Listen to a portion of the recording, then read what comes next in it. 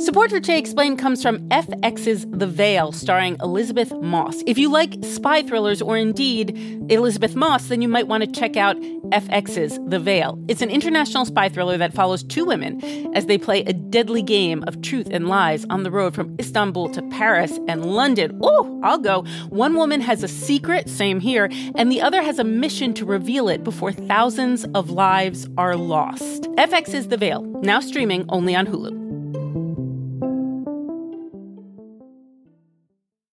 Apple Card is the perfect cashback rewards credit card.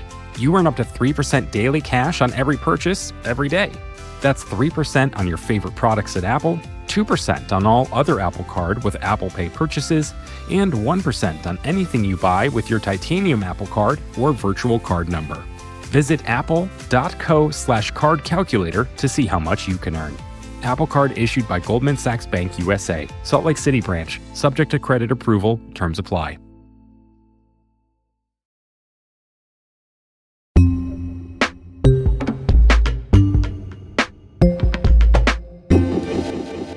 The Winter Olympics in Beijing are officially over. Going into them a few weeks ago, the biggest story was COVID, of course, but then also human rights in China. The Biden administration will not send any diplomatic or official representation to the Beijing 2022 Winter Olympics and Paralympic Games, given the PRC's ongoing genocide and crimes against humanity in Xinjiang. Chinese tennis player Peng Shuai spoke with the president of the Olympic Committee on a video call today. But there are still many questions about her safety. The plight of China's Uyghur community and their harsh repression looms large over the Winter Olympics. But then the games started, and that sort of seemed like the end of all that human rights stuff. Is that fair?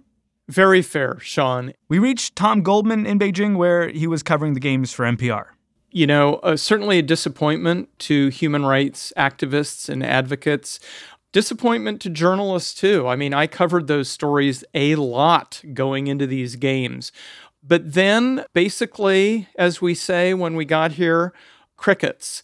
And we didn't hear a thing. In fact, there was one protest that we know about, and it had nothing to do with Chinese documented human rights violations.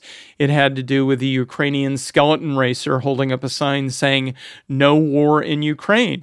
After he finished competing, Haraskevich added, "I want peace in my country. I want peace in the world. I fight for peace." That was an easy one for the IOC. They could get behind that, so he wasn't punished. But the other stuff never really happened. Why do you think that the Uyghurs or Peng Shuai weren't a bigger story at these games? Was it something that the Chinese government did? Was it something that the IOC did? Was it just sort of the magic of sports taking over? You know, that was part of it, Sean. But I think athletes, I know athletes got a very strong message from the Chinese organizers.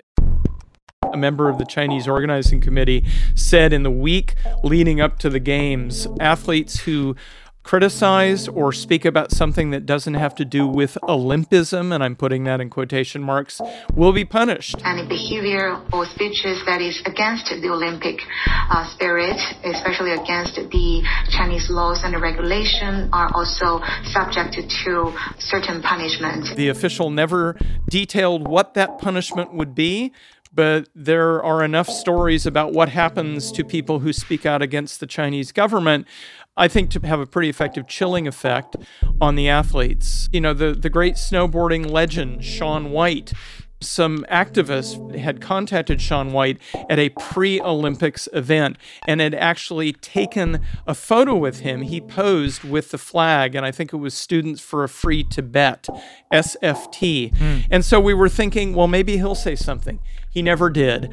He never was asked as well, and I think that's an important thing to mention. It was a dilemma, obviously, for athletes who had been told explicitly by the Chinese organizers that they would be punished, and also told by their national Olympic committees not to speak out, but warned that, you know, there could be consequences. You're there to compete. Do not risk incurring the anger of the Chinese government because they are ruthless. So they had to be careful in what they did. And I think it put journalists in a difficult position too, because a lot of the communication we had with athletes was through very public press conferences. And to put an athlete on the spot like that, I think a lot of us chose... We're not sure we wanted to do that. It was a very uncomfortable thing. Activists will say, well, it's important that people are in uncomfortable situations. But these athletes were here to compete, to perform, to, as they say, and it sounds like a cliche, but to do their best if they could. And we shouldn't hang everything on these athletes. The ones to be put on the spot about this are the International Olympic Committee, obviously, because the athletes have no say in where an Olympics are held. The IOC has everything to say where an Olympics are held, and they choose to put it in countries with authoritarian regimes. And so the questions were for them. Mark, what's the IOC's reaction to Madam Yan's comments on Taiwan or Chinese Taipei? Was that not a political statement when sport and politics don't mix? They got the questions and they did what the IOC always does, artfully dodged and painted a narrative of we are only about political neutrality. Our concern here is with the 206 National Olympic Committees, and that's what we're concerned about. There are many views on all sorts of things around the world, but our job is to make sure that the games take place and the magic of the games can happen and that we can improve the world through sport. We are about bringing the world together. We don't talk about politics. Despite the attempts to sort of avoid all the difficult conversations and just concentrate on the sports, it seems like the sports themselves still managed to present some controversies, right? I mean, let's start with this one that was just about nationality, it seemed. It seemed like there were some issues with Chinese Americans choosing between China and the United States. Is that how it went down? Yeah, I think that's accurate. And I think no athlete fits that description or narrative than Eileen Gu. I don't know if this is like different personalities per se, but I've always felt like when I speak Chinese, 我的声音会高很多，是不是高了很多？我一直是自我感觉高，但是不确定是真的，但是我现在觉得好像真的高了一下。The 18-year-old born and raised in the U.S., she chose to compete for China. And she has a Chinese mother. She speaks Mandarin very well, so she definitely has Chinese connections.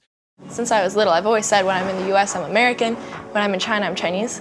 I preserve it by having friends and being able to communicate with people because that's the best way to transmit culture. She tried to be a bridge to this adversarial relationship that's grown between the United States and China.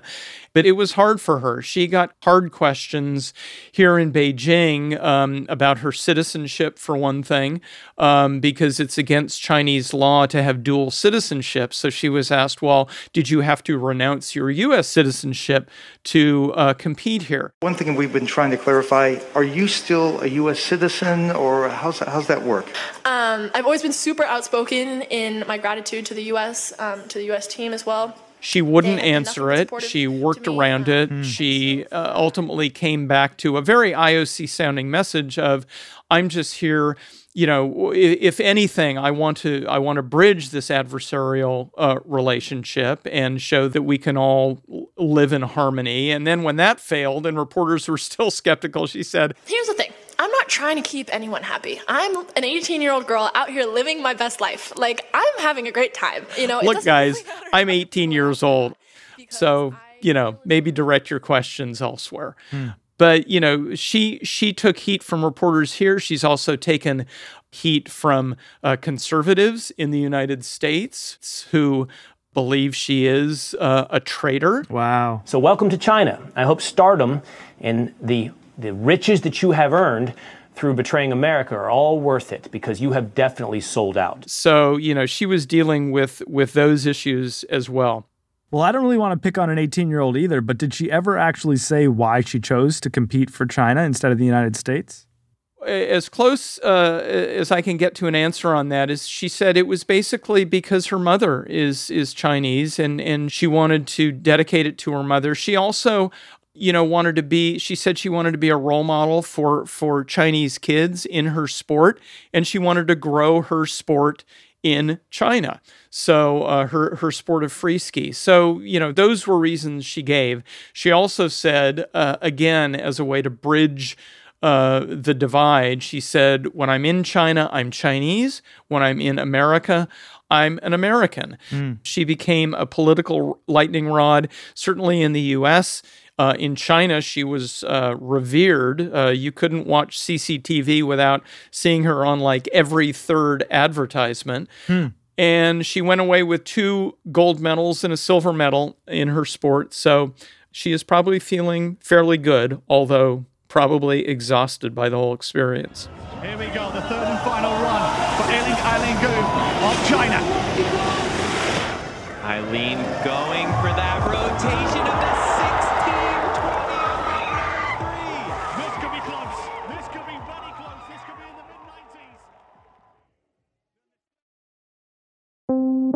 mid-90s. Support for Today Explained comes from Mint Mobile, the only cell phone that tastes good.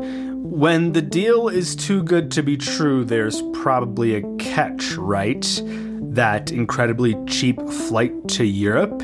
You probably can't bring a bag or pick your seat or use the restroom. So when I tell you that Mint Mobile offers wireless plans for just $15 a month when you purchase a 3-month plan, you're probably wondering, what's the catch? Well, according to Mint Mobile, there is no catch. According to Mint Mobile, it's only $15 a month, and their plans come with high-speed data and unlimited talk and text delivered on the nation's largest 5G network. To get this new customer offer and your new 3-month unlimited wireless plan for just $15 a month, you can go to mintmobile.com/explain. That is mintmobile.com/explain. You can cut your wireless bill to $15 a month at mintmobile.com/explain. $45 upfront payment required, equivalent to $15 a month. New customers on first 3-month plan only. Speed slower above 40 gigabytes on unlimited plan. Additional taxes, fees, and restrictions apply. See Mint Mobile for details. Apple Card is the perfect cashback rewards credit card. You earn up to 3% daily cash on every purchase every day. That's 3% on your favorite products at Apple, 2% on all other Apple Card with Apple Pay purchases, and 1% on anything you buy with your titanium Apple Card or virtual card number. Visit apple.co/card calculator to see how much you can earn. Apple Card issued by Goldman Sachs Bank USA, Salt Lake City branch, subject to credit approval, terms apply.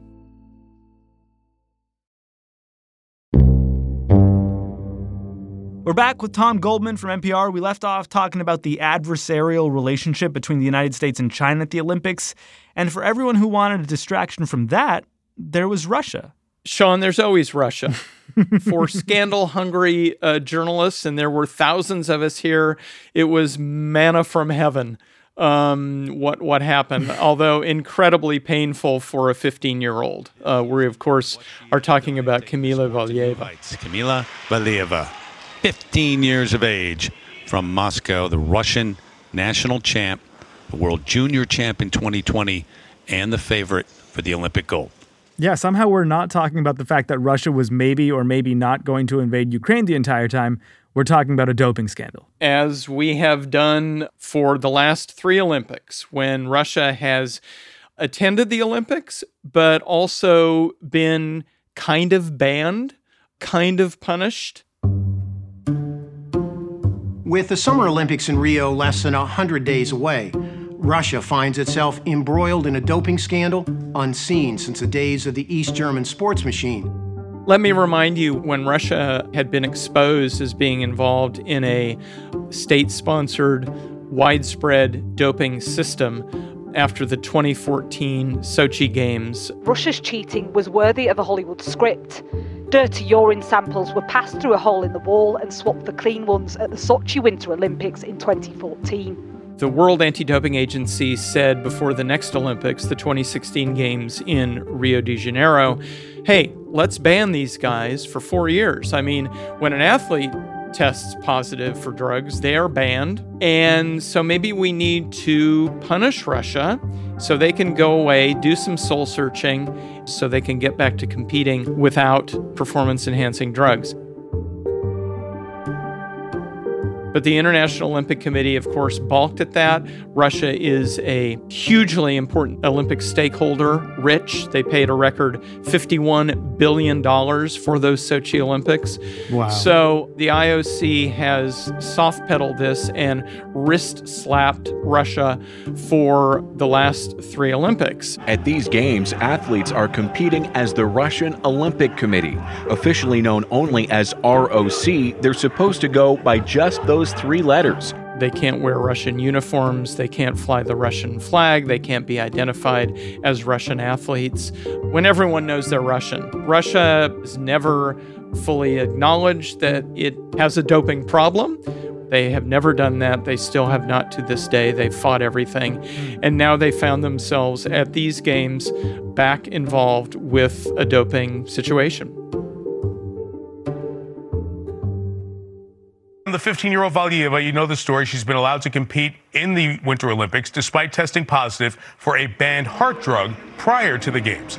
Now, there are a couple of pieces. There's no consensus right now, Sean, as to whether it is a performance enhancer. That still has to be established now that the games are over. We're perhaps months away for her case being adjudicated, if you will. So she somehow ingested this. She had told Russian officials that it was from a heart medication that her grandfather had been taking, and that she, whether it was drinking from the same cup or whatever, had become contaminated with this. And the New York Times reports a document filed in her hearing reveals that in addition to the banned drug, there were 2 other legal substances that can treat the heart found in her sample from Christmas Day. Now, according to of course, you have the backdrop of Russian doping, and so it's very easy to take the leap and say, well, of course, she's a doper. We don't know that, and it's really important to say that, and that still has to be proved. Where fingers do need to be pointed, though, 2 places. One is her coaches, because I think everyone is of the belief that if there is intentional doping proved, that she didn't actively, knowingly do it. It was probably the adults around her. The other finger needs to be pointed at the testing agencies. The fact that Kamila Valieva was tested, had a urine sample taken on December 25th of last year, and had the positive test revealed once the games were underway is unconscionable. The fact that the testing agencies and all those who were involved allowed it to just sit or whatever happened for a month and a half and then blow up, and we are talking nuclear blow up at the Olympics, is really hard to deal with, and that's where the investigation has to go as well. How'd she actually do in her events? The skating competition is divided into the short program and then the longer free skate. In the short program, she still skated well enough, beautifully, to go into first place.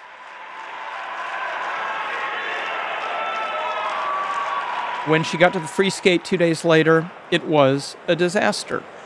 She skated last.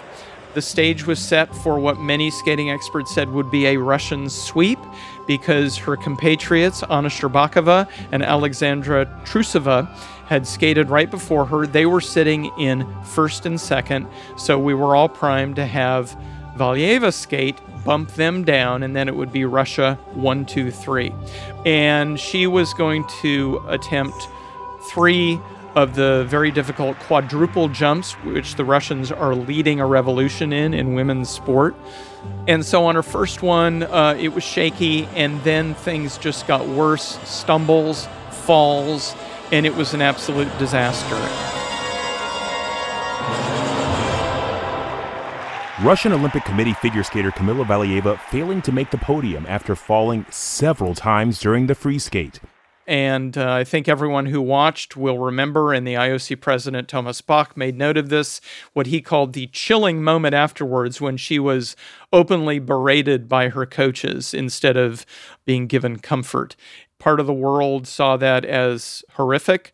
The Russians, of course, shot back. A Kremlin spokesman said, it takes rough behavior to have the top athletes and to have winners. So basically saying that's what it takes to win an elite sport.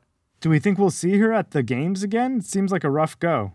That's to be determined, Sean, and a very interesting question. She trains with a very successful but controversial coach named Eteri Tutberidze, who also trained the two Russian medal winners in this event.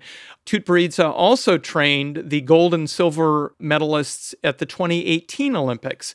So she's had a high success rate, but there are credible reports that she has questionable practices as far as strict dietary restrictions and working her skaters' young bodies to the point where they are broken down before they turn 20. So will we see her again? That is to be determined, but I think definitely first what has to happen is she has to recover psychically from this whole thing, and then she has to have her case adjudicated about whether she intentionally doped or not. Of course, it wasn't Russia or China or the United States who won the most medals here. It was Norway? Norway. Well, I won't stand for it. It was Norway. That's right. 37 total medals, a Winter Olympics record 16 gold medals. I think it's a country of about 5 million people, but they just dominated countries with such larger populations. Where did Norway come from? They've been around. It's a cold country. Sports like biathlon, cross country, these are huge sports, Sean. These are like the NBA and the NFL in the United States. When you're a kid, you aspire to be a Therese Johaug, the Norwegian who won 3 individual golds here and won the last gold medals in the last cross-country race that I watched. It was an amazing race in the 30-kilometer. As Therese Johaug comes to the finish line rather casually in a race that she has utterly dominated, imperious and peerless out on the course. She crosses the finish line. So they just do really well in these winter sports. All credit to them. Favorite moment from these Olympics? Did you have one? Was it Norway?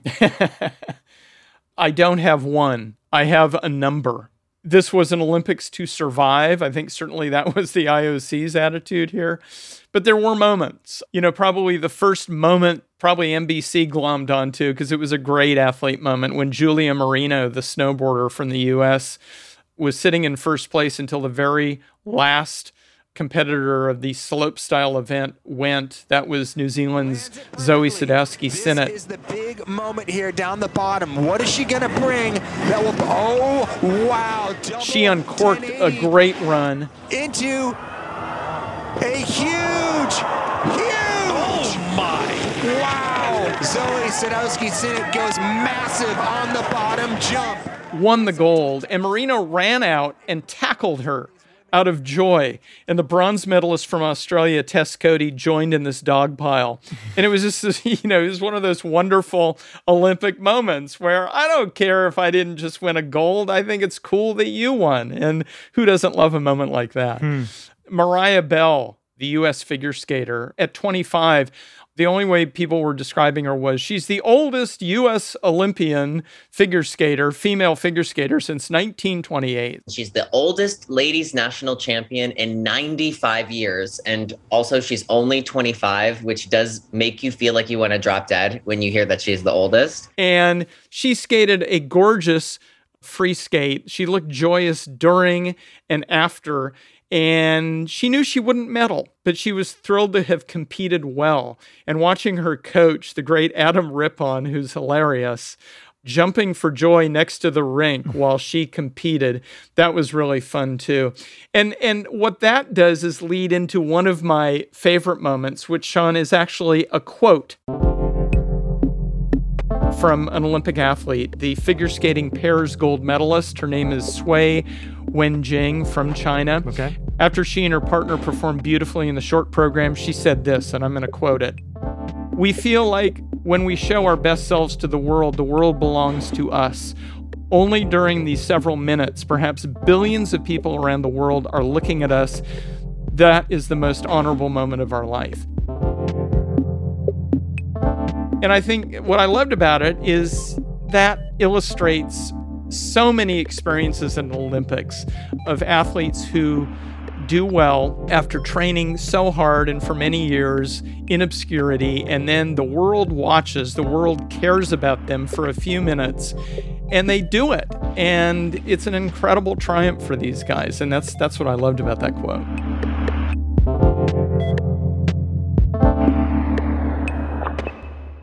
And it's another reminder that if you put aside all the scandals and politics, there is something pure here to celebrate. I mean, we've spoken back-to-back Olympics now, Tom, about all the politics and the scandals and the controversies and the COVID.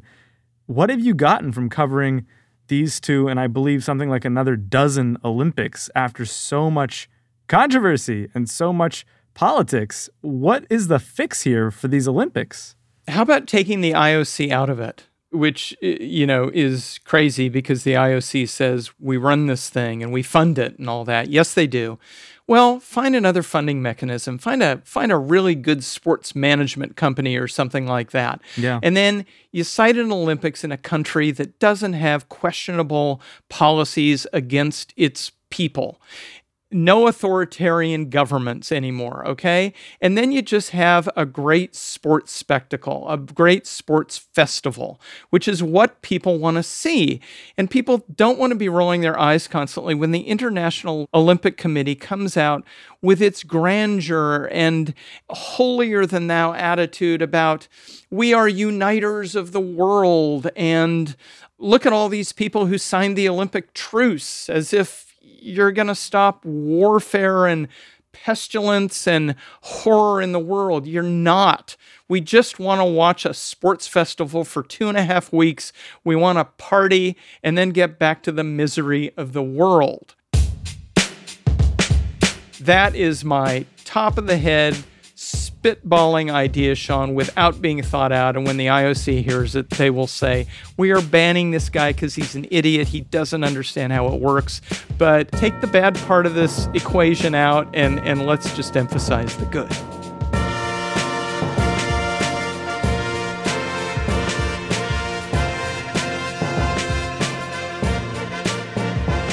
Tom, you had a great run. 14 Olympics.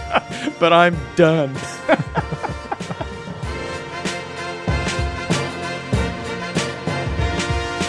Tom Goldman, he does sports for National Public Radio. You can hear him on Morning Edition and the Up First podcast occasionally. I'm Sean Rameswaram. It's Today Explained. Our show today was produced by Will Reid with help from Victoria Chamberlin, edited by Matt Collette, engineered by Paul Mounsey, and fact-checked by Laura Bullard. The next Olympics are scheduled for 2024 in Paris instead of, in a few months.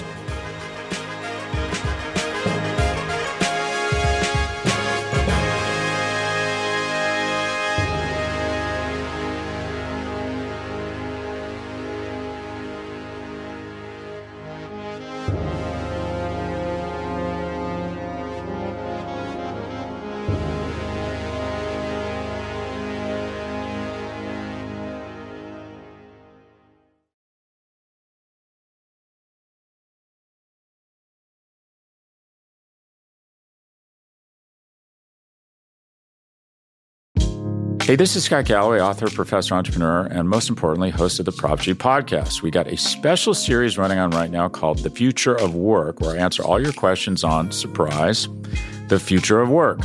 Questions including, what are we missing when we work remotely? Or how do we handle work-life balance when a major opportunity comes knocking?